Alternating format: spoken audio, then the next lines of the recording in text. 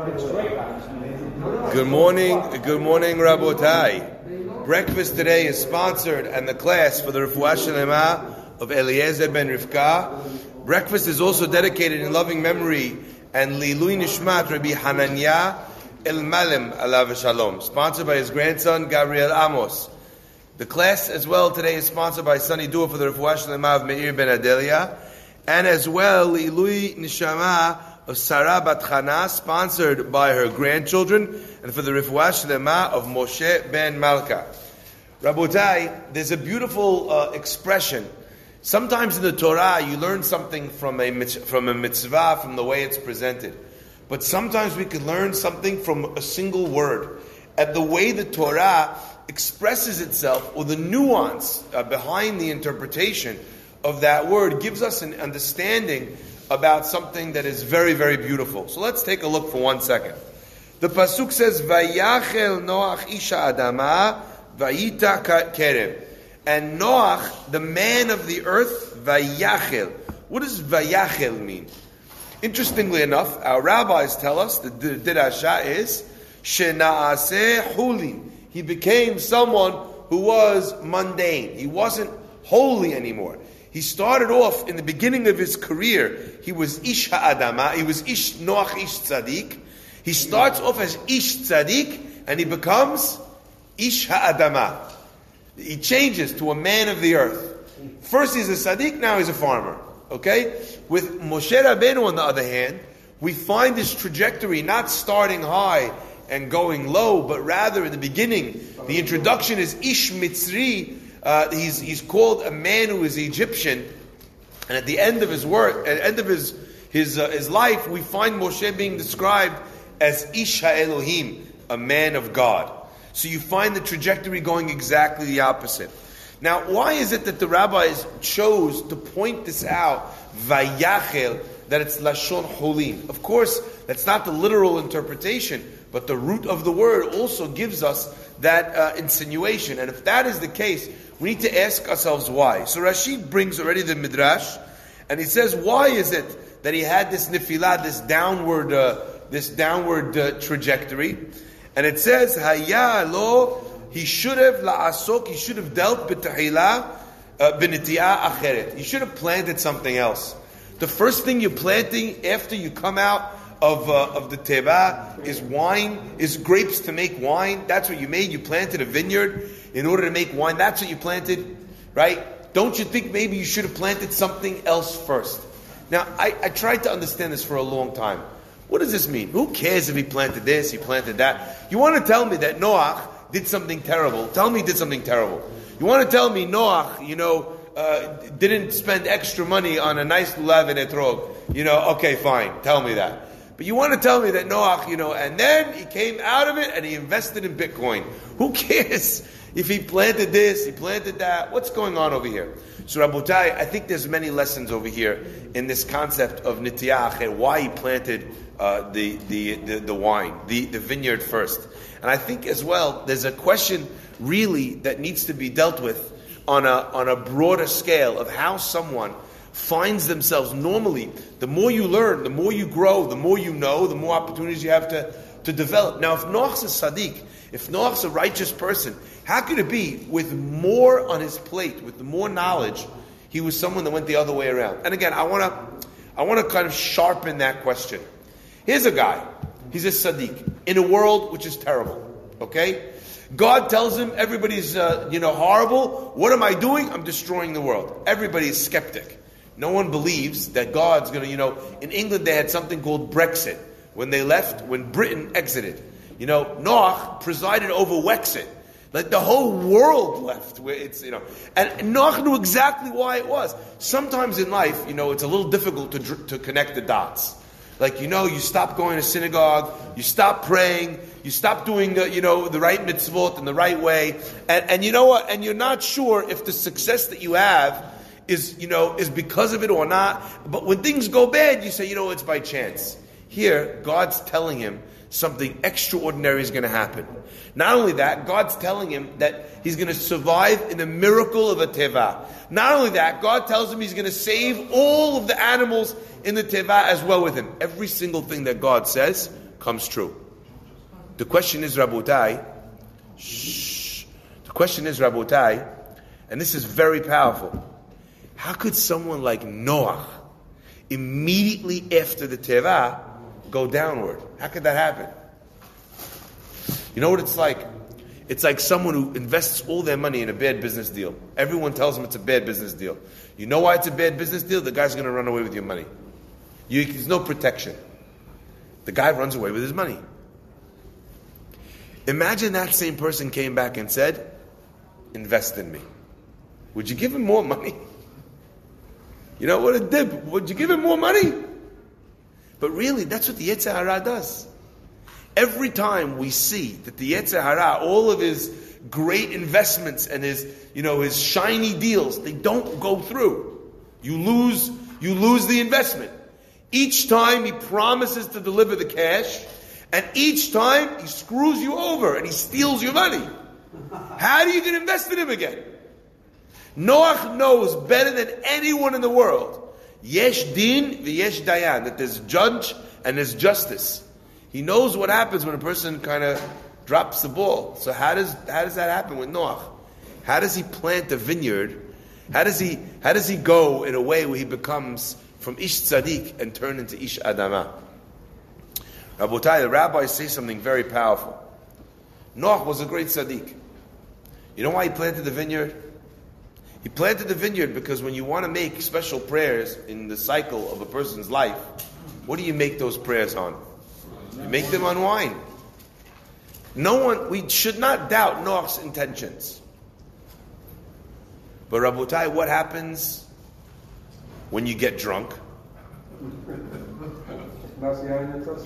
The best intentions in the world don't help you if you're off your trolley. Right? They don't help. When a person is drunk, what happens when they're drunk? They lose their ability to have self-control. They lose it. Once you've lost self-control, the biggest tzaddik in the world is susceptible to yiridot, to moving downwards. Rabotai, and this is what we're learning over here. No chance in the world is Noach going to commit a sin. No chance in the world is he going to do anything wrong. No chance in the world. And what happens to Noach? Noach loses his sense of self-control. He loses his consciousness. He's not in complete connection with his with his mind, with his corpus mentis.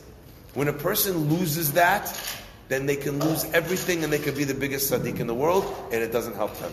Rabotai, why am I sharing this with you? Why am I sharing this with you?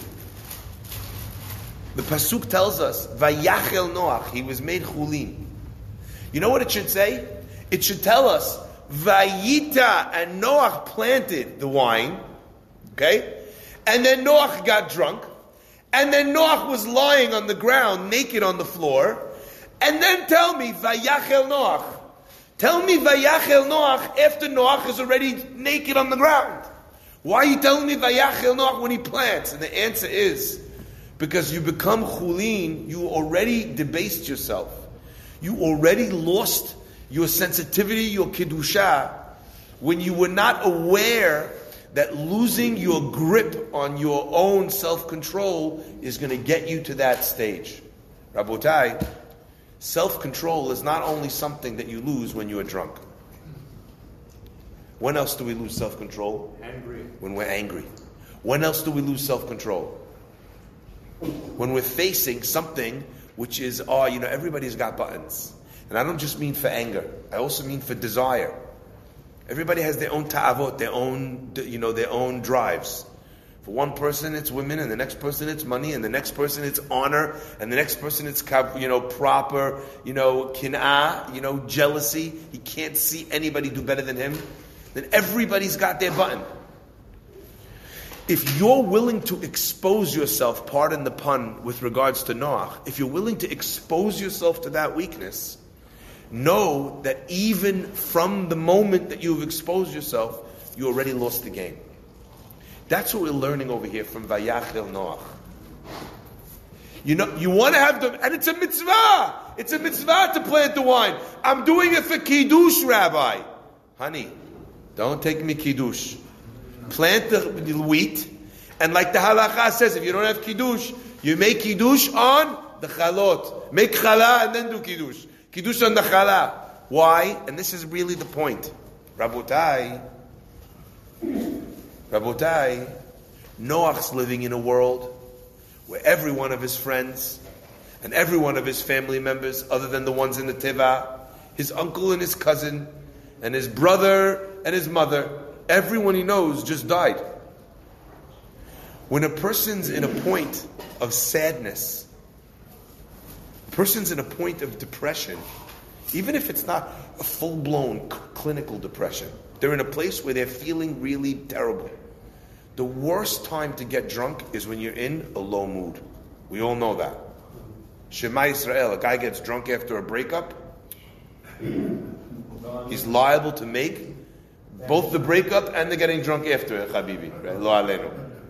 You know why? You're liable to make the worst mistakes ever. When a person is operating from atzvut, from a place of sadness, in that place, it's the most important to be able to have your wits about you. So we're learning over here, Vayachel Noach. I get that you want to do this mitzvah. This mitzvah is not for now. This mitzvah is not for now. Rabotai, we need to learn and to understand our own human nature. A lot of times, a person decides that they want to do a nice mitzvah. They have a brother-in-law that they don't get along with. They have a sister, a brother, they don't speak to them, right? And they say, look, I want to make shalom. What am I going to do? We're going to spend Shabbat together. Terrible idea. You're not getting along. The worst possible thing in the world is to get stuck with them for 25 hours. Bizarre, you could spend 25 minutes. You should shoot for the ideal time, which is 2.5 minutes. Don't go for dinner with the guy. Go for coffee with the guy. In a crowded coffee shop. Where people are asking if you're done every 3 minutes at the table.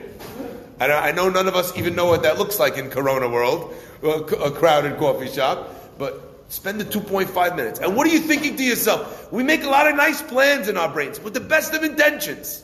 You know what? We'll go spend Shabbat together with my brother at my mother's house. I'll make my mother happy. Don't make your mother happy right now. Recognize that when you're vulnerable, now is not the time to expose yourself to an attack from the Yetzer Hara. That's really what we're learning over here from Noach. Vayachel. He profaned himself. Why? Hayalo la'asok b'neti'ah acheret. And I think these words, planting over here, the planting over here is a metaphor. Noach planted, on the one hand, he planted a vine, and that resulted in him coming with having a vineyard that he could eventually make wine from. But Rabotai, when a person makes a decision, it oftentimes is a decision whose hashlachot, whose outcomes, he's not paying attention to. And really, every decision that you make, a person should really think of, not as an act that he does, and when I do it, it's done, but rather as something that he's planted in the earth. And that what comes out of that little tiny seed of the grape, it's so small, don't worry about it.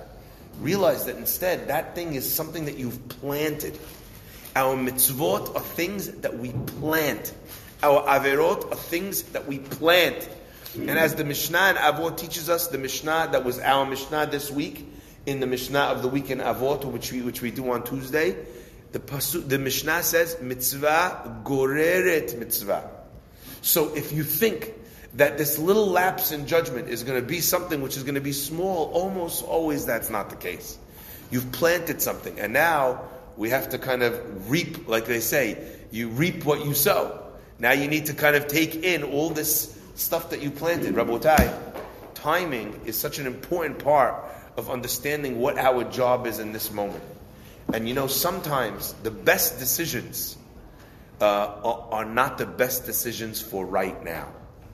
I remember once we had a trip that we brought a bunch of young kids from England. We brought them to New York City, and we brought them here to learn more about being Jewish. And for many of these people, they've never experienced Shabbat. They've never experienced Torah taught in a way which they feel speaks to them and relates. And it's a very powerful experience to go to a Torah class and almost for the first time feel like, oh my God, there's actually something here. Like the whole time you think it's some Aesop's fables, it's some legends and myths, cobbled together by rabbis with beards. The first time a person learns Torah and says, oh my gosh, that's me, that's my friend, that's my father. My dad used to drink when he was upset. And I saw what it looked like when you planted in that state of mind. I know that this is emet, this is truth. It's a very powerful thing. And one of the boys, actually, we were all going out for a drink later that night with all the boys. And one of the boys went up to the hotel room and he came down. It's the second or third day of this program. He comes down, he's wearing a kippah. We're all going out to get a beer, I said, what is that? He goes, oh, Rabbi, this is a kippah. I learned that we wear it because... I was like, Rohi, I know what kippah is. I said, what is that on your head? You're not a kippah wearer. Take it off. As a rabbi, I told him, take off his kippah. Lesh. No. Why Chilul Hashem? Not Chilul Hashem. Maybe he's going to act differently when he gets out. That's a clever answer, Sammy. I like it. No, it's not why. No, he's right. It's a clever answer. That's not why. Why I said to him, you're not there yet. 3 minutes ago you walked in. Now you like it. Okay, fine. Okay, I got you. Learn more. Slowly. In an organic, in a normal process. You're not there yet. Sometimes rushing the right thing in the wrong time has disastrous consequences.